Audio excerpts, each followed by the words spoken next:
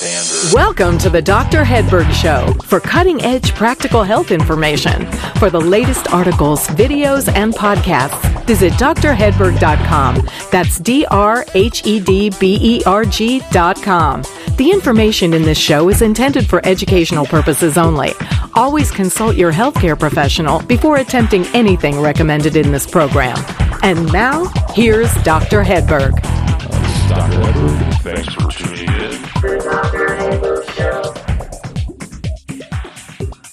Well, welcome everyone to Functional Medicine Research. I'm Dr. Hedberg, and really looking forward to today's conversation with Dr. Robert Hedaya. I first heard him speak at the Institute for Functional Medicine last year on PTSD, and so I wanted to have him on the show to talk about that. He is a medical doctor. He's been on the cutting edge of medical practice, psychiatry, and psychopharmacology since 1979. With the publication of his first book, Understanding Biological Psychiatry, in 1996, he pioneered the use of functional medicine in the psychiatric field, and he is now pioneering the use of QEEG-guided laser treatment of neuropsychiatric disorders. Dr. Hedaya is a clinical professor of psychiatry at Georgetown University Medical Center, where he's been awarded the Teacher of the Year on 3 occasions, while teaching courses on affective disorders, cognitive therapy, and one of my favorite topics, psychoneuroimmunoendocrinology. Since 1983, he's on faculty at the Institute for Functional Medicine, the author of 2 additional books, The Antidepressant Survival Guide and Depression, Advancing the Treatment Paradigm. And he's the founder of the Center for Whole Psychiatry and Brain Recovery. Dr. Hedaya is an editorial volunteer for advances in mind-body medicine and alternative therapies in health and medicine. He's been featured in local and national media on things like 2020, 60 Minutes, Vogue, the New York Times, and the Washington Post on many occasions. And he's a frequent nationally and internationally recognized speaker. His website is wholepsychiatry.com. Dr. Hedaya, welcome to the show. Thank you very much for having me. Excellent. So like I said, I heard you speak at IFM last year and was really interested in your research and studies on PTSD. Why don't we start by you just talking about how your career evolved from traditional psychiatry into functional medicine and now using some cutting-edge treatments for treatment-resistant depression, dementia, PTSD, chronic fatigue, and technologies like laser. Okay, well, it's been a long arc, and I would say that the main thing is that I always try to follow where the science guides me. What's the truth that, as far as I can best make it out to be. So rather than being afraid of stepping outside of the box, I just feel it's my responsibility as a clinician, helping people to always try to do the right thing. And the right thing for me means doing what the science dictates, and sometimes it's bench to bedside science, sometimes, like translational medicine, sometimes they want the studies, but following the principles of biology and physiology. And sometimes you have to take a leap because you can't wait until the studies are there. So the way it started for me was I was in 1983 I was treating a woman with panic disorder, and she was not really recovering. And panic disorder is pretty easy to treat, whether you use cognitive behavioral therapy, which I was using, or medications, or a combination of the two. So it was about a year, and she wasn't getting better, and she paged me. I had a beeper back in those days on a Saturday night. I was at a wedding and dancing, and my beeper went off, and I looked, and there was a number, and I went and found a phone booth and called her, and she was having a panic attack, and I was like, what is going on with her? This should have been over a long time ago.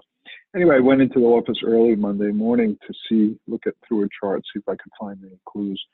and I saw that the size of her red blood cells, the mean corpuscular volume, was a little bit larger than a little bit outside the range, the reference range. It was about 101.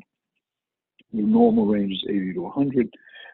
I was trained to think, well, it's just really not that far out of the norm, so ignore it. And to be frank, I didn't really know what it meant anyway, so I had ignored it. Well, I did a little research, and it turns out that, as you know, is a marker for B12 deficiency, macrocytic anemia. She had a little bit of anemia. So anyway, I treated her. I did a Schilling's test to double check my hunch, treated her with B12, and with the first injection, her panic disappeared. At that point, I was like, whoa, the head is connected to the body by this thing called the neck, and I got to figure out what else am I missing, because as you may know, in psychiatry, there's a very, very high percentage of people who don't get well. Now, I think it's over 60% of psychiatric patients are on at least 3 medications. So it wasn't like that back then, but there was a revolving door phenomenon. So one thing leads to another, and I've learned over the course of years, always trying to understand what's going on. You learn more and more and more and more, and before you know it, you're really.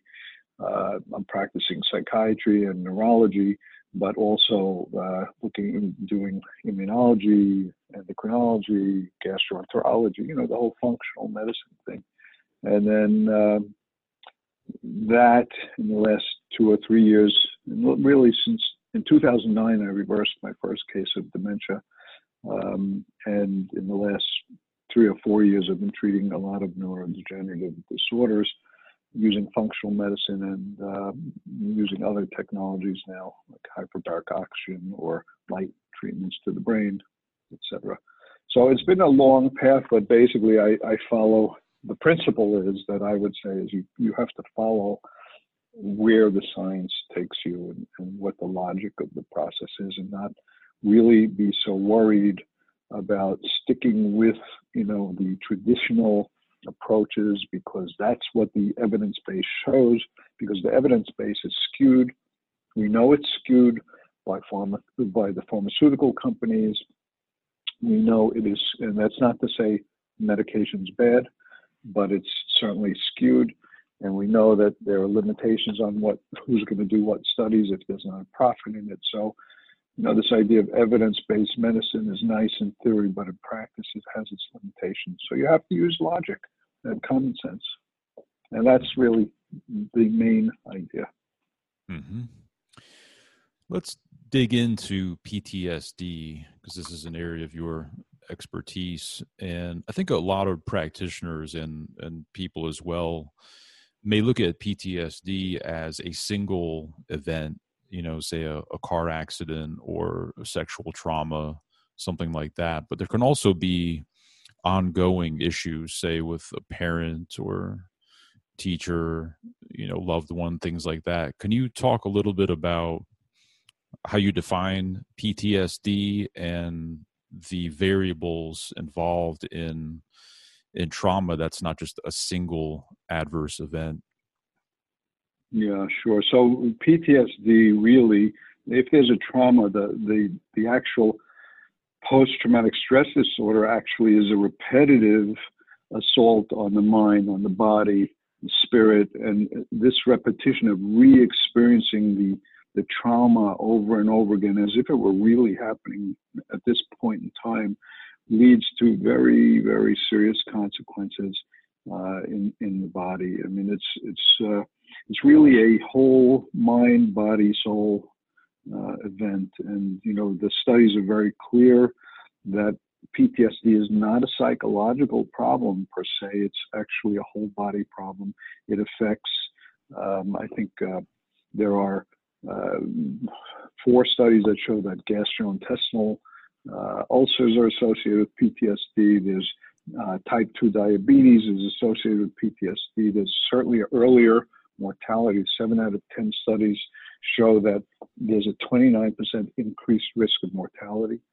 Inflammatory markers are up in PTSD, like interleukin-6, 1 beta, CRP.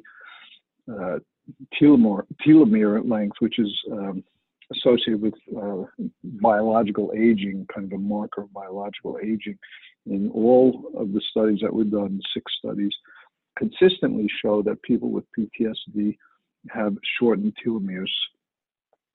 So PTSD puts the person at risk for many, many disorders, and it needs to be conceptualized as such. And so, to me, the body is under siege continuously and repetitively in PTSD. Mm-hmm. And childhood trauma, adverse childhood experiences, the ACE scores and things like that, is that going to make the patient's PTSD more severe as an adult? The more childhood trauma they have, the more severe the PTSD as an adult, or is that highly variable depending on the patient? Well, it's a vulnerability factor. So if you take 100 people who have had childhood trauma, and there is to some degree a dose response, right? The more you've had, more trauma you've had, the more vulnerable you are. But it is overlaid on other factors. So how much support does the person have? What's the genetic makeup of the person, the child? There are a variety of genes, which I talked about at the presentation that you were at. We can think of them as resilience genes. That's the NR3C1, FKBP5, corticotropin-releasing hormone binding protein, and corticotropin-releasing hormone receptor 1 and 2. These are all associated with the risk for PTSD. And so if a child has a high complement of these variants in these genes, then essentially what it is that their stress response, their resilience to stress is reduced, and they're at increased risk for PTSD, for immunological problems, for depression, and even suicide. So it's really a combination of factors that are at play. I'd like to take a quick moment to make you aware of some important resources that are available to you. The first is to make you aware that I not only see patients in my practice in Asheville, North Carolina, but I also have a virtual practice where I consult with patients worldwide through telehealth. So it doesn't matter where you live in the world, we can consult through our telehealth software. The second resource is the resources page on my website, where I list all of the supplements and products I use both personally and in my practice. This can be found at drhedberg.com/resources. And the third resource is for healthcare practitioners who want to learn functional medicine or improve their functional medicine skills. I offer online functional medicine courses at the Hedberg Institute, which is my online functional medicine education platform. You can see all the courses I offer at hedberginstitute.com and sign up to watch a sample course video at no charge. That's hedberginstitute.com. And now back to the show.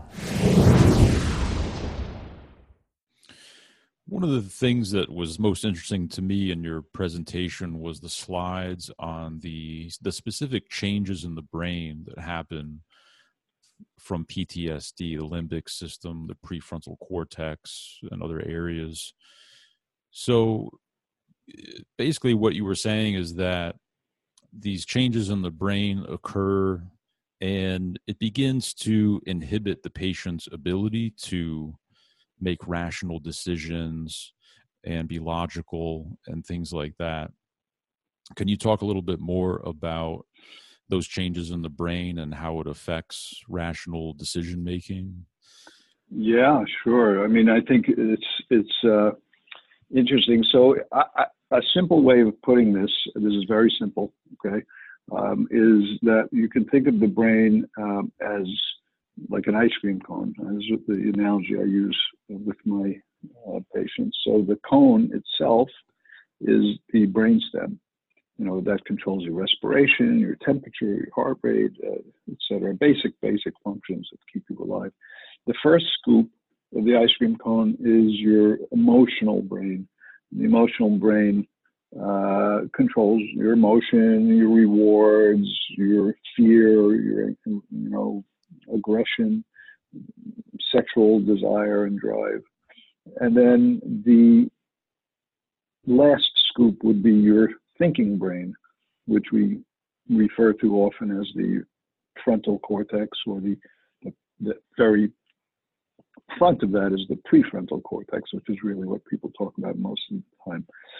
So basically what happens is, with the repetition of stress in PTSD, there's a remodeling of the brain. And so in a simple way, what happens is the limbic brain, the emotional brain, gets overactivated repeatedly, and the thinking brain actually is inhibited, because the thinking brain and the emotional brain actually they reciprocally inhibit each other, meaning it's like a seesaw. If the thinking brain is more active, the emotional brain is quieted.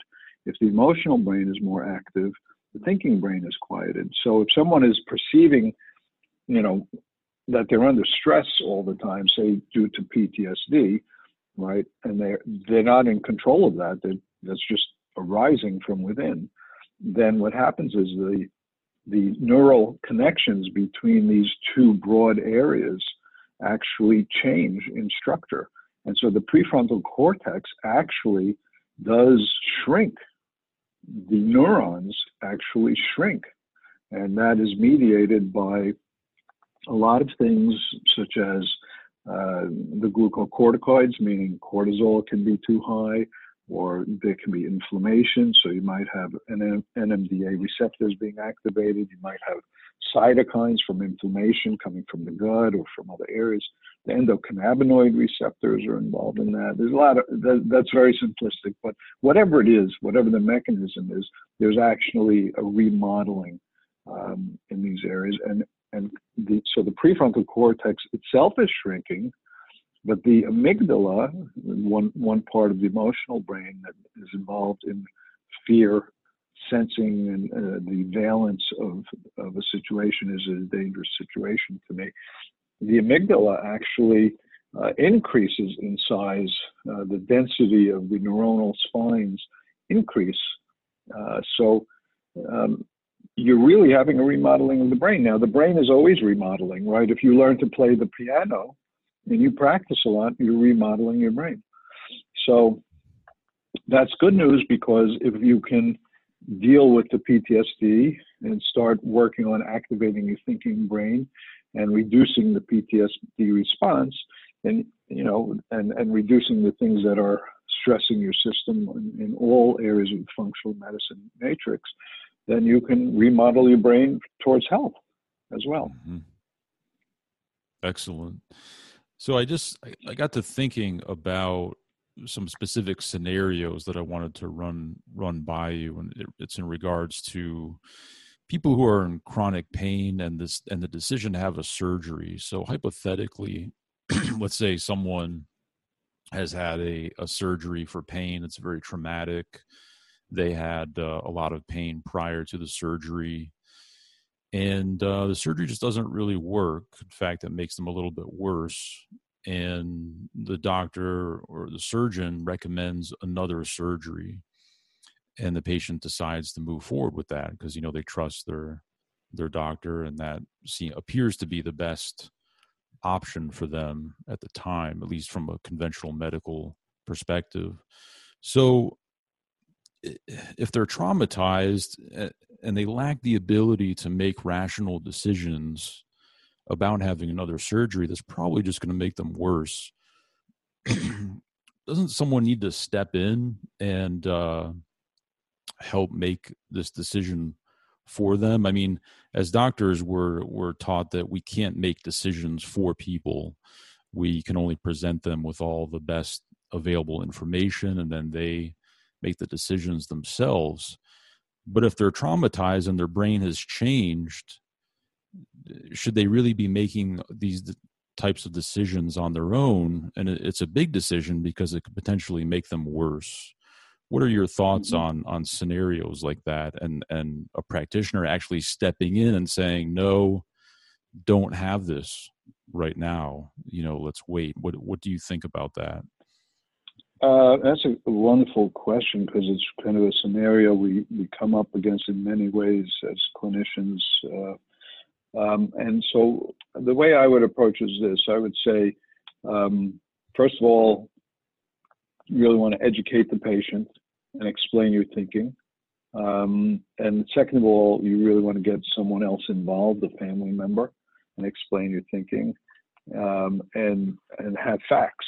So, for example, I'm not sure why the first surgery was traumatic exactly. Can you say why it was traumatic, or is it a more general question and not a specific situation? Well, there are some specific situations, for example, with pelvic pain, and surgeries Mm-hmm. in that area can be very traumatic for some individuals, both men and women. The trauma being what? What's the nature of the trauma? The having been cut in that area, or what's the? Right. Yeah, being cut in that area. Mm-hmm. Yeah. So I would say, so if you're saying basically this is a patient, say, who is kind of a little not thinking thoroughly through this, right? Mm-hmm. They're just hoping desperately for a quick solution because they have so much pain.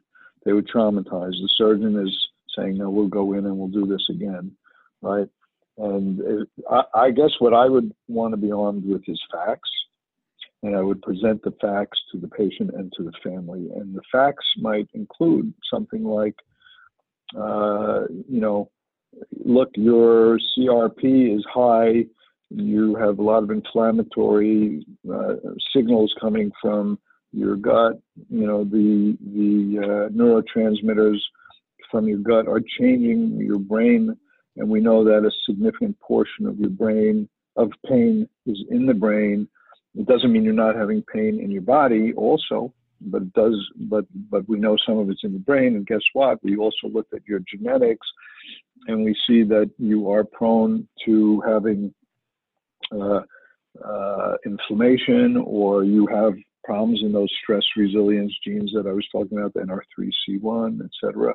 And maybe you want to do something like a SPECT scan to look at how the brain is functioning and whether the pain is coming from the brain, or QEEG, and see if the pain circuitry is activated. In other words, really have facts to back up your argument. And then I would say, and strongly, if I felt the facts were, there, this is my medical opinion. Obviously, you're not going to be in control. You can't declare the person incompetent because they're not really going to fit the definition of incompetent. Mm-hmm. But I would say, I'm not shy when I have a clear opinion. I feel it's my responsibility to be very clear about what my opinion is, and what the pros and cons of things are, and what I would do if it were me or my family member. I usually couch it that way. And if I'm not sure, then I'm not sure. But I'm not shy, because I feel that's my responsibility to the patient to be very clear. Right. Really glad to hear you say that, because, a lot of patients they don't have all the information, or they're severely traumatized and they're confused.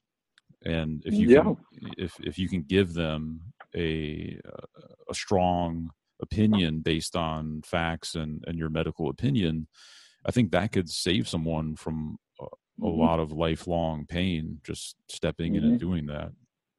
Yeah, the other thing is, I find that education is so powerful. So if I'm sitting with people, I'll pull out a slide deck that I've done, or I will, draw on a whiteboard, or I will show them examples. I mean, I try to explain to them the physiology or the processes, how they don't know what's going on in my mind, what I'm thinking about. I'm thinking about 4 or 5 things.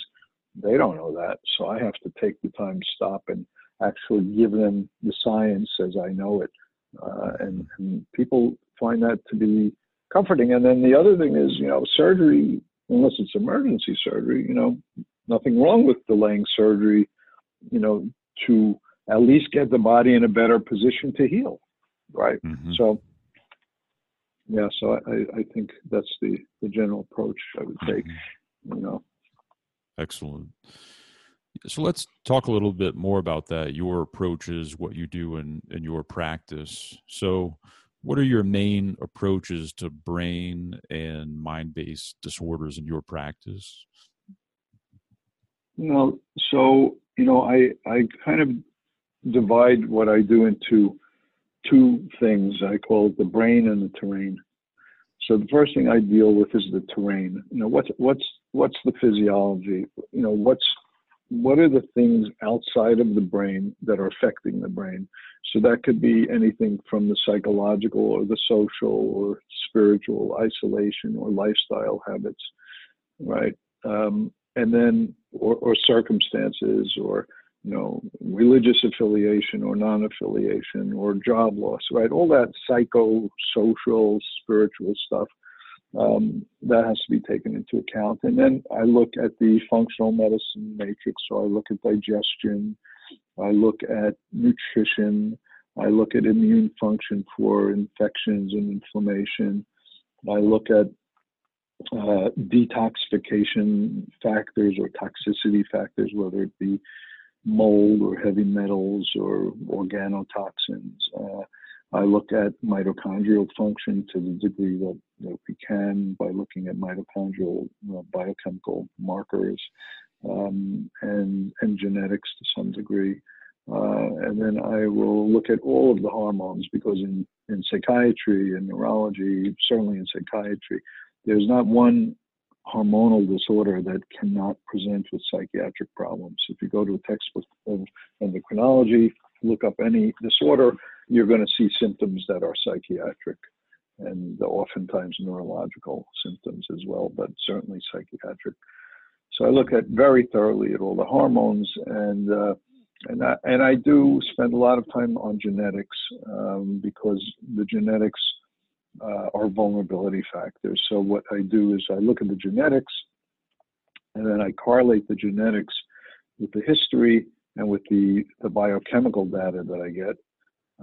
And so, because you have a variant in some of your genes, it doesn't mean they're causing any problem, because there are many factors from the gene to what's actually going on. There are other genes that modify. There's methylation, there's acetylation, there's RNA production, there's protein folding. There's many, many steps along the way. So you can't just look at a gene and say, you got a problem. You really have to correlate it with the data that you have. So that's kind of what I do. So that's the terrain. That usually takes, depending on how quick people are, that'll take me a few months, anywhere from 3 to 5 or 6 months to deal with for most people. And then once the terrain is straightened out, then I will look at the brain itself using QEEG, MRI, neuroreader to look at specific brain regions, whatever it is that I need to do. And then if there's still stuff going on inside the brain, which oftentimes there is, the functional medicine helps people feel a lot better. It's pretty remarkable. But I find when I look in the brain in a functional way, using the QEEG, I'm surprised often at the dysfunctions that are still there. Then people are, the brain is working hard to compensate often for other things. It could be a brain injury that, somebody had, they didn't know they had, or, axonal injury from a car accident, or rotational injury, or thalamocortical disconnection, a variety of things. So that's the second half of what we do, is you look at that, and then based on what we see, we will work on what's going on inside the brain. Mm-hmm. So the QEEG guided laser is something that you're using, and neurofeedback as well, hyperbarics. What exactly are you looking for, and how does the QEEG guided laser work? Well, so, the idea is that if you look at QEGs and you learn how to read them, you see that is the dysregulations that you'll see in different neurons fire at different frequencies. So, some neurons are firing at 1 hertz or 1 cycle per second. Some are at 2 cycles per second. Some are 30 cycles per second, right? So it goes from 1 to 40 or 50 or 60, but I'm looking at the neurons that fire 1 to 30 times per second as different populations. And the ones that fire at, say, 1 to 4, the delta, we call it delta, those are the neurons that are firing from the deeper parts of the brain. Really, you could even think of it as your unconscious. It's very deep parts of the brain and a slow firing, slow rhythm. When you get to the 5 to 8 or 9, you're in the theta range, and those come more from I'm going to call that the subconscious, the subconscious, not the unconscious, but the subconscious. So these are areas that are, maybe in the limbic area, in the emotional brain, or the deeper in the thalamic area. The thalamus is a kind of a sensory integration area. And then we look at the neurons that fire roughly 10 to 12 cycles per second, and those the alpha frequency.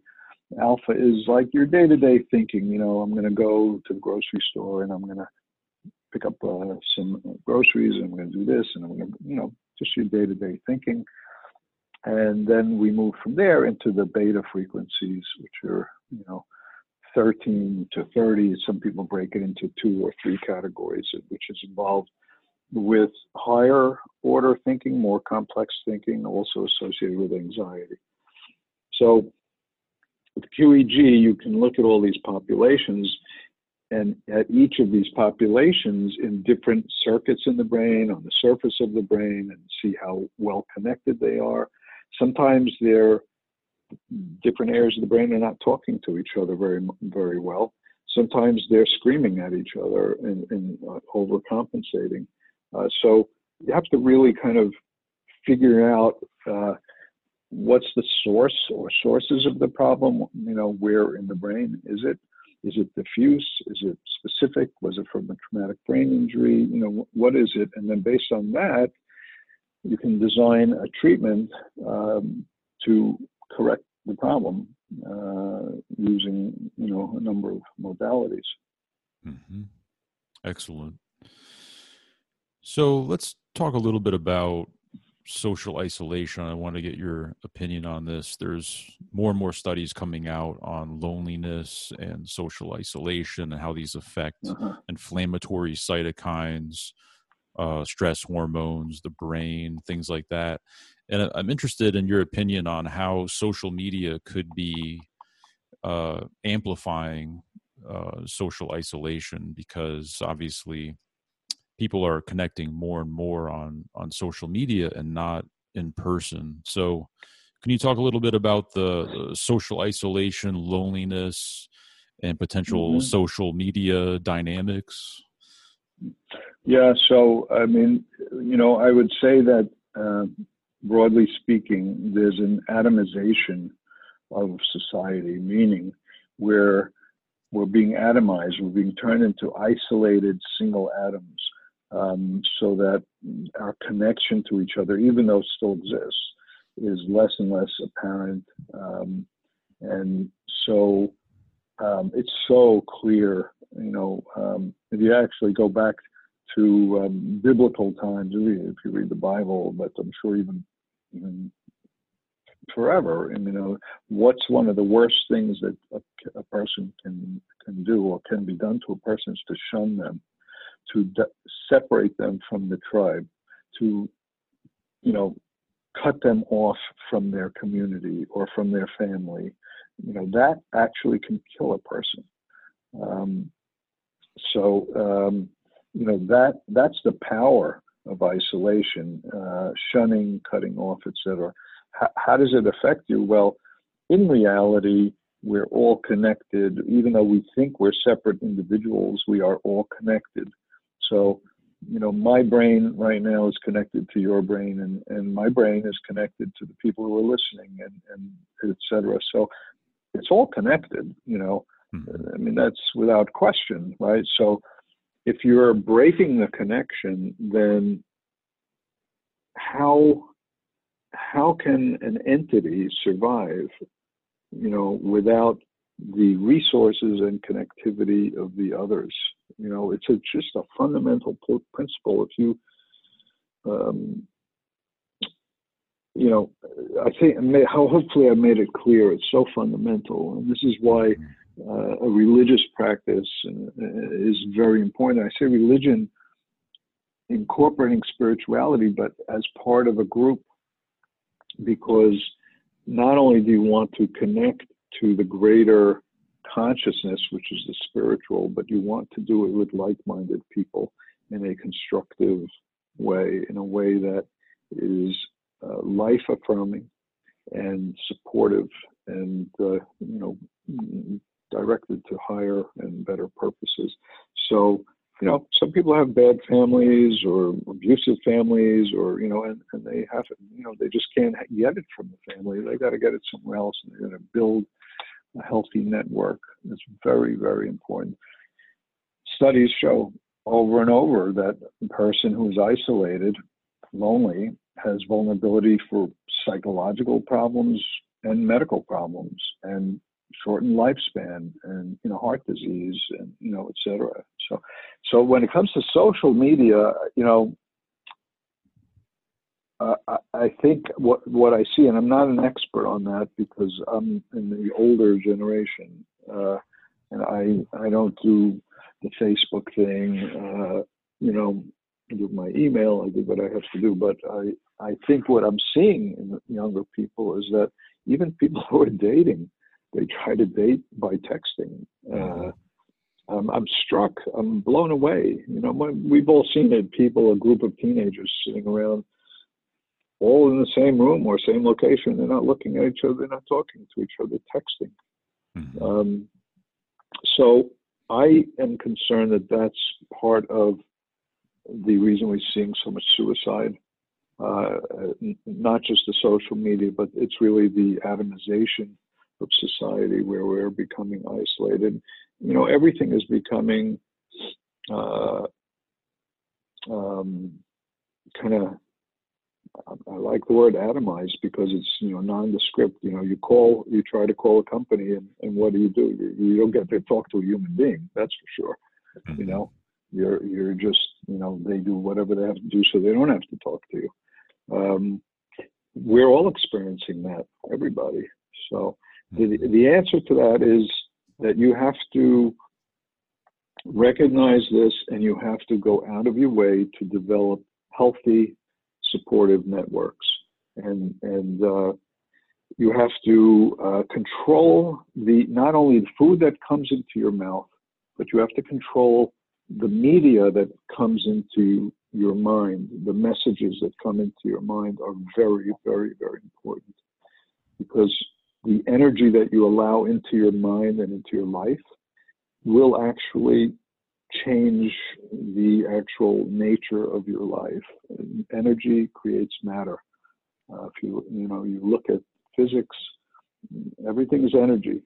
Everything is energy. Matter is just slowed down energy. So it's all about energy. So your psychological energy, the media that you allow in, is as important as the food you take in. And, my feeling is that we need to be educating people about this. Our young people need to be educated, and et cetera. And parents really need to lead. Parents are afraid to lead their children in this. They need to lead their children and teach their children. And, a child who doesn't have a parent in charge is a child who's anxious, scared, and out of control.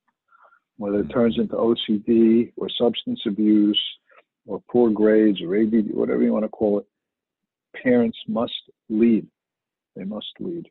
And they should lead based on time-tested, traditional values, is what they need to lead with. Responsibility, discipline, determining what your purpose is in the world and working hard to bring the world to a better place.